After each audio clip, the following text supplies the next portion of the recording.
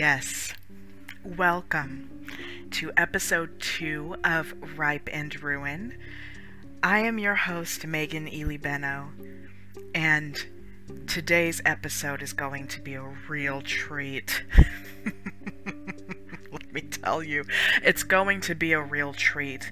As you see in the title, today's episode is going to be all about Southside Demons. It's going to be a bit of a spooky episode today. And you may be asking yourself, Megan, your podcast is about ripe and ruin, the highs and lows of life. How does that in any way relate to the paranormal or relate to true crime? How?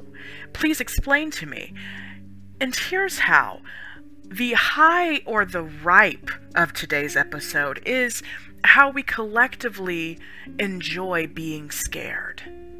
We go to haunted houses every year, we celebrate Halloween, we partake in horror films, we have our favorites. We all have this human desire to be scared in a safe way. As long as we know that we're in safety, we enjoy being scared. We enjoy scary stories. We always have. It's been a human experience for centuries.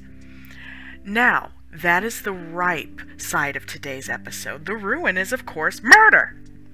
We cannot control how we exit this life, and unfortunately, there are some of us who make it into, I'm not even going to say us, I'm not going to put that out in the universe, but there are some humans who make their way into the afterlife in a very violent and menacing manner. And that is what we'll be discussing today. Because I told you last episode, if you do recall, that I wanted to create an entire episode surrounding just the goings on of things that I've seen on the South Side, things that I've heard about on the South Side, specifically things that have happened to and around my building that I reside in. But that kind of snowballed. I was very interested to see if my building was the only strange building on the South Side. And that is not the case. And that's what we're going to talk about today. And so to set the expectations of today's episode, we're going to talk about the scary Southside stories, urban legends, and finally, last but not least, everything that I've seen happening in my building on the South Side here in Chicago. I've only lived here for 2 years. And so the fact that I can create an entire episode surrounding what I have seen so far is saying something. Okay. Some would maybe perhaps argue that I might live in a portal to hell. We never know. We will not know. And I don't plan on sticking around long enough to find out. But we're going to dive in. And this is going to be the spooky episode of Ripe and Ruin. I was going to save this for Halloween, but I couldn't wait that long. It was just too juicy. As I was doing the prep for this episode and creating the outline, I discovered that Chicago is the devil's playground. I had no idea how many scary movies were based out of Chicago or based off of a story of something that happened in Chicago. Just to name a few: Candyman, Rosemary's Baby. And I wouldn't be surprised if American Horror Story Hotel is loosely based off of the H.H. Holmes Murder Castle, which I'll also be discussing in this episode, ladies and gentlemen. For my true crime junkies out there, for my murderinos that listen to My Favorite Murder, you've probably already heard about H.H. Holmes. This is the first story of this episode because, unbeknownst to me, the H.H. Holmes Murder Castle is now the Inglewood Post Office branch. The Inglewood Post Office branch is a 5-minute drive from my building. In other words, I am 5 minutes away from the H.H. Holmes murder castle. Now, for those of you who don't know about the H.H. Holmes murder castle, H.H. Holmes was one of the most infamous serial killers of all time in America, and it is said that he allegedly killed as many as 200 people by luring visitors to his lair during the Chicago World's Fair. Now, the only deaths that have been verified in reality are only about 9, and it's also believed that these are people he already knew. There was no luring per se that took place, and it's instead of a castle or a hotel that was previously believed to be the H.H. Holmes murder castle, it was a first floor. It's how my building was set up, how many buildings are set up in the South Side. There's the first floor that is storefronts, and then the second floor that are apartments for long-term rental that people live in. So on top, it's the actual apartments, and at the bottom are storefronts, okay? That being said, the story goes that his home was outfitted with trapdoors, gas chambers, a basement crematorium, and the basement itself, I believe, is still the basement of the post office. I'm almost positive that they did not do. I'm sure they changed the basement. I'm sure they didn't leave it as a crematorium, but they of course got rid of what used to be there, and it's now a post office, but apparently allegedly the basement is still the exact same basement from H.H. Holmes' murder castle. And that is a 5-minute drive away from my home. But that is going to make a lot of sense when I tell you the happenings of my building. But I still wanted to dive into some urban legends of not just the South Side, but areas of Chicago that are relatively close to me, that I had no idea existed, or I did know existed because I myself am a murderino or am a true crime junkie. And so, or, you know, a scary movie or scary story junkie as well.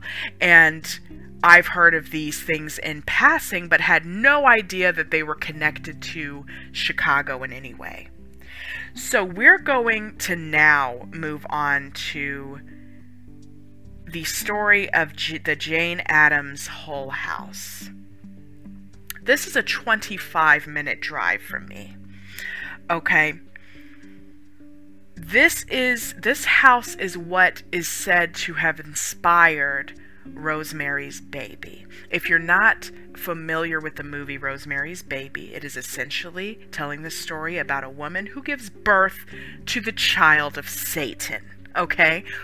And that whole premise is said to have been inspired by this story from this house. Now, the legend has it, this is technically still considered an urban legend, but many people who have visited this house, that is now a museum, have said that they have seen the face of the devil, of Lucifer himself, in this house. Will I visit this house?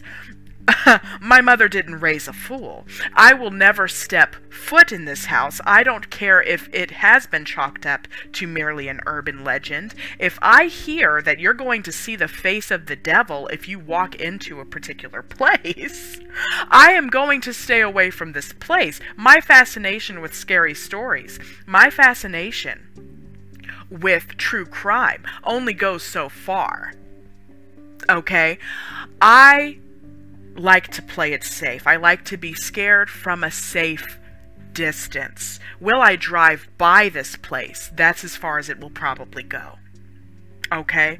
But we're going to get into it. Jane Addams was the owner of this house. And it is said that the mother of this child dropped off this child to this house, abandoned the baby, basically, and Jane Addams took the child in, cared for the child as her own, and raised this child in the attic of this house. And I don't know where the legend came from that this child was the child of Satan. However, people now say to this day that if you visit this house or if you go to this museum, it is a possibility that you will see the face of the devil in true form. That is a 25-minute drive away from me. Now, the next story is one of my family members' favorites, Candyman. Now, me,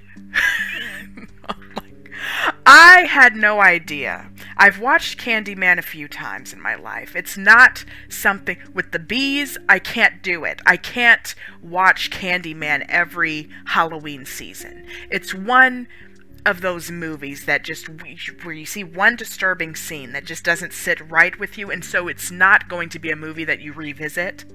Hereditary is one of those movies for me, and Candyman happens to be one of those movies for me. That's not one of my go-to movies for the Halloween season, okay? Candyman was filmed and based in Chicago at a complex called Cabrini Green. Now, the urban legend actually does exist that inspired the movie, that a woman was murdered through a man coming through, or by a man who came through her mirror. That urban legend does exist. That was then turned into the movie. Cabrini Green no longer exists. It was demolished. But the movie itself did take place there when it was still standing. This is a 23-minute drive away from where I live. Okay, so you're starting to get the picture. You're starting to get the picture of Chicago, the happenings of Chicago, why it is one of the most haunted places in America. I would argue that it is the most haunted place in America because these stories just scratch the surface of what I found when I simply Googled Chicago urban legends or Chicago scary stories. When I tell you there are web pages upon web pages upon web pages of the goings on, the paranormal happenings in Chicago, I'm not exaggerating. When I tell you there have been books that have been written about these things, I'm not exaggerating. In Lincoln Park alone, there is a bridge called Suicide Bridge. And I will let you use context clues as to why it is called Suicide Bridge. Lincoln Park alone is one of the most horror-stricken, haunted areas in Chicago. And I did not know that prior. I enjoy Lincoln Park. I particularly like the zoo. I particularly like the beach. I like the area. I like Lincoln Park as an area. Would I be frequenting Lincoln Park as much as I have in the past if I had read these stories prior? No, absolutely not. I would have been staying far away, and I have to be honest with you folks. That may just be my plan of action going forward. I may just have to avoid Lincoln Park after what I have read about the area. So all of those stories give you a foundation of what Chicago offers. Okay, if you're a horror fan, absolutely visit Chicago, 100%. I actually mistakenly have stayed in a extremely haunted hotel twice.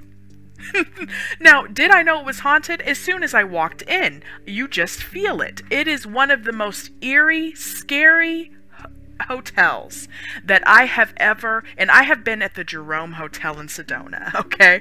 I have been in one of the most haunted hotels in the nation, okay?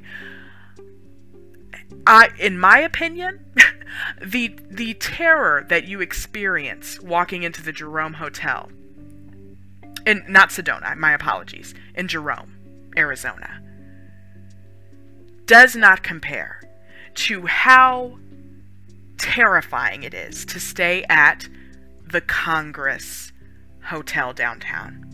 It's right across the street from Grant Park. The first time I stayed there was, I believe it was 2016, if I'm not mistaken, but it was Lollapalooza.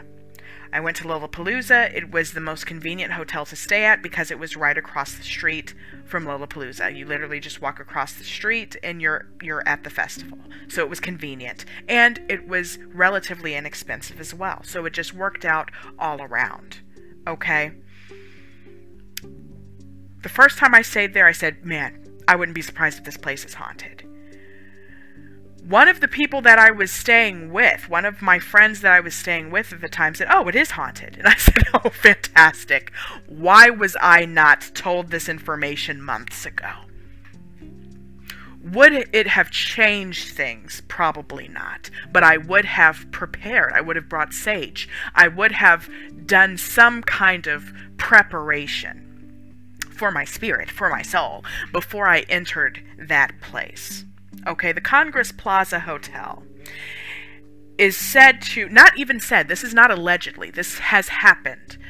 It has been the place of so many gruesome deaths that you can't walk a single square foot in that place without feeling it, okay? The second time I stayed in the hotel was when me and my husband were in a long-distance relationship. I was flying back and forth to Chicago, and we would just find, because we didn't want to just stay in a normal apartment, we wanted to make things special, you know, so we would just find the most least expensive but nice hotel.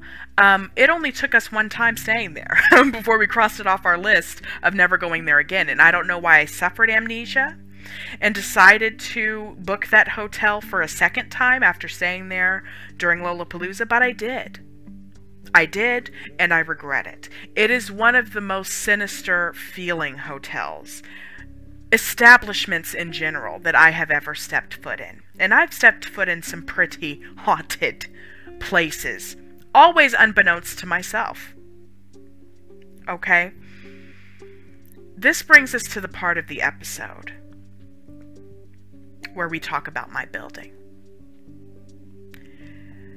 Now, in just the 2 years that I've lived here, there have been 4 major accidents in front of my building. Now, my building is not hidden. It is not in a tricky part of the road where you can take a wrong turn and smash into the building or smash into the cars. It is a normal building on the side of the road. Okay? It is a straight shot. There are no curves. There are no turns. It is a straight shot. And it is an easy road, a smooth road. There is no rhyme or reason why any accidents should be happening in front of my building. I wanted to say that as a premise, because what I'm about to say next is going to seem that much more strange. The first happening is when someone smacked into the side of my car. My car. Came out of nowhere. I didn't hear it. This was in the beginning of the pandemic when we were in lockdown. My husband came home and said, "What happened to your car?" I said, "What are you talking about?" He said, "There's a huge dent on the driver's side of your car." I didn't believe him. He sent me a picture. I was mortified, angry, all of those things when you realize someone smashed into the side of your car and you never knew it. So I just chalked that up to perhaps a drunk driver, perhaps a big truck that was trying to parallel park and didn't see my car somehow and somehow used enough velocity to smash into the side of my car and dent the entire driver's side door. I just chalked it up to an accident, a hit and run. No big deal. Okay? Skipping ahead to just a couple months ago, just a few months ago, I wouldn't say a couple months, maybe around August, September, I was getting ready for work. I work from home, so me getting ready for work is just getting ready for the day. I was in the bathroom, okay? And suddenly there was this loud crash. The entire apartment shook. Aggressively. To the point where I thought I was going to walk out of my bathroom and the rest of my apartment was going to be gone. I thought that something collapsed. Either the floor above us collapsed or my apartment collapsed. That is how impactful this crash was. I was thinking about my cats. If they somehow were affected, I was worried, and so I immediately opened the door to the restroom. My entire apartment was intact. My cats, understandably shaken, but safe. And so I then look outside, and there's nothing.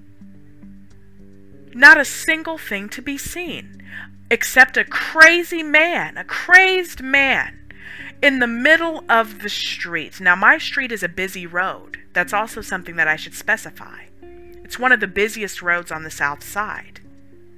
This man was in the middle of the street during rush hour, yelling all kinds of gibberish, shirt torn, blood somewhere on his forehead.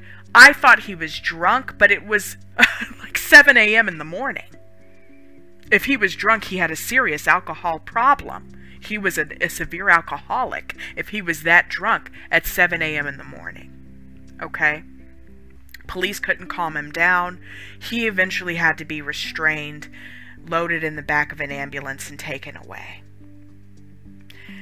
I, being me, did not go downstairs until I saw the barbers downstairs talking amongst each other. I knew I then was safe to exit the premises and see what was going on. I went downstairs, went outside, and then I saw an SUV inside my building.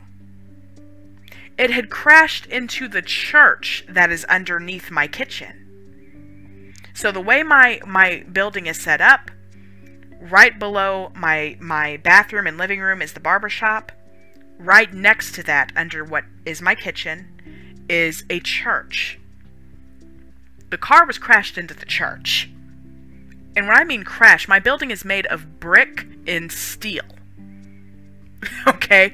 The velocity, the speed that you would have to go in order to crash into my building, and not only that, the expert marksmanship you would have to have with your car to turn at that speed and crash into my building in order to make enough damage to go into the building itself is extraordinary. And to not have hit any major beams of the building is even more extraordinary. The barber shop that has an adjoining wall wasn't touched. Zero damage. Nothing about my kitchen was in danger. It was structurally sound. The only place in this entire building that was affected was the church.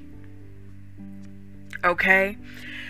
They pulled the car out. My building, my apartment shook a bit more because this car was right under my kitchen. And so as they came in and assessed the situation, there were live wires everywhere. You know, it was a very dangerous situation. But they determined no structural beams were damaged. If they pulled the car out, the building wouldn't collapse. We're good to go. They pulled the car out. They took it away.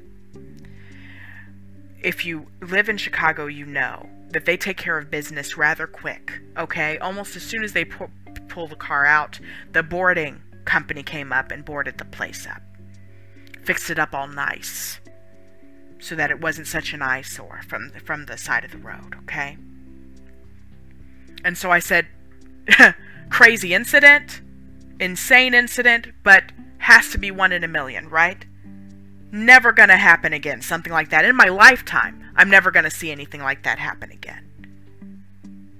1 week to the day,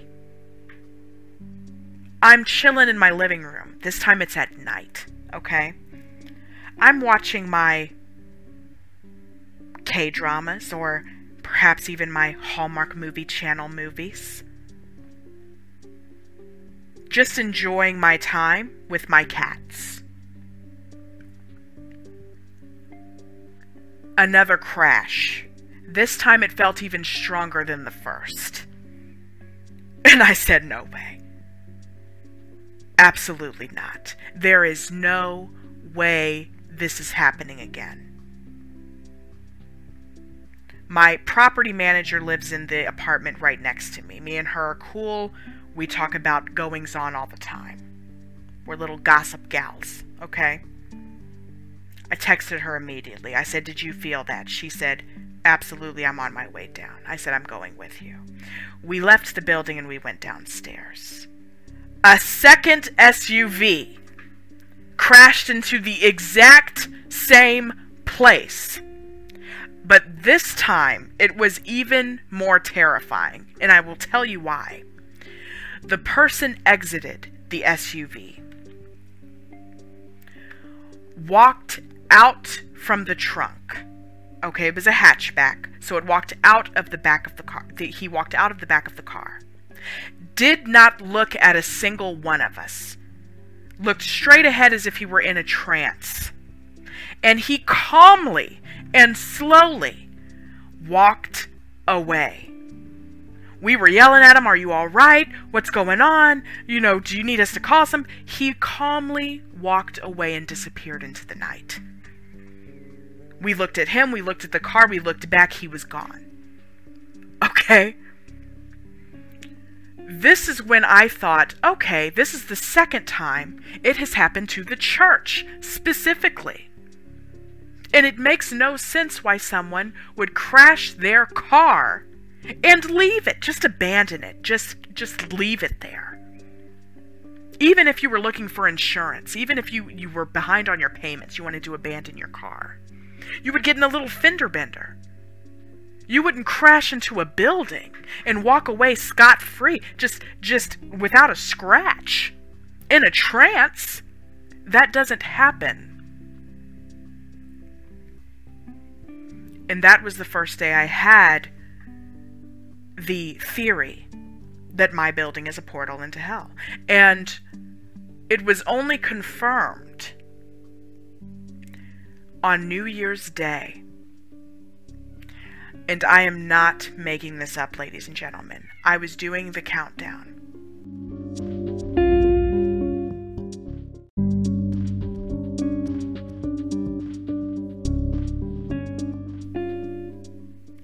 10, 9, 8, 7, 6, 5, 4, 3, 2, at 1. My building shook again. This time it was minor. It wasn't groundbreaking. It didn't feel like a seismic earthquake. But I couldn't believe it. I immediately looked out my window, okay? This time, the car didn't crash into the building. But a car did crash into an SUV that was right in front of my building. There were no cars on the road. The road was completely clear during countdown. There is no rhyme or reason why this person should have ever crashed. Even if you were drunk, God forbid, even if the person was drunk, it was a straight shot. It would have been very difficult to crash into one of the cars that were outside of my building. This man got something out of the glove box, got out of his car, and just as the person before, calmly walked away and abandoned the car completely. I could not believe my eyes. I immediately texted my property manager again and said, "You'll never believe this." Sent her a picture immediately. She called the police. The police came. They saw. It was nothing. It was the police came. They couldn't figure it out, so they just did a little police report and they left. There was no. The tow truck came, took the car away, but in every instance, other than the first one where the man was all over the road, in the other two instances, it was always a man. They always exited the car calmly and just walked away in the same direction, ladies and gentlemen, on the same sidewalk, and disappeared into the night. She was looking for this man. The police were looking for this man. They saw no one. And that, ladies and gentlemen, is the ruin of my peace. What was once ripe, what was once rich, living in my area, was ruined by the realization that I may be, in fact, living in the very portal of hell. Okay? But I highly recommend you Google Chicago urban legends, Chicago scary stories, and maybe one day you would want to visit Chicago and experience these feelings for yourself in a safe manner. But this episode was fun. I very much enjoyed it. My name is Megan Ely Benno. You have a great day.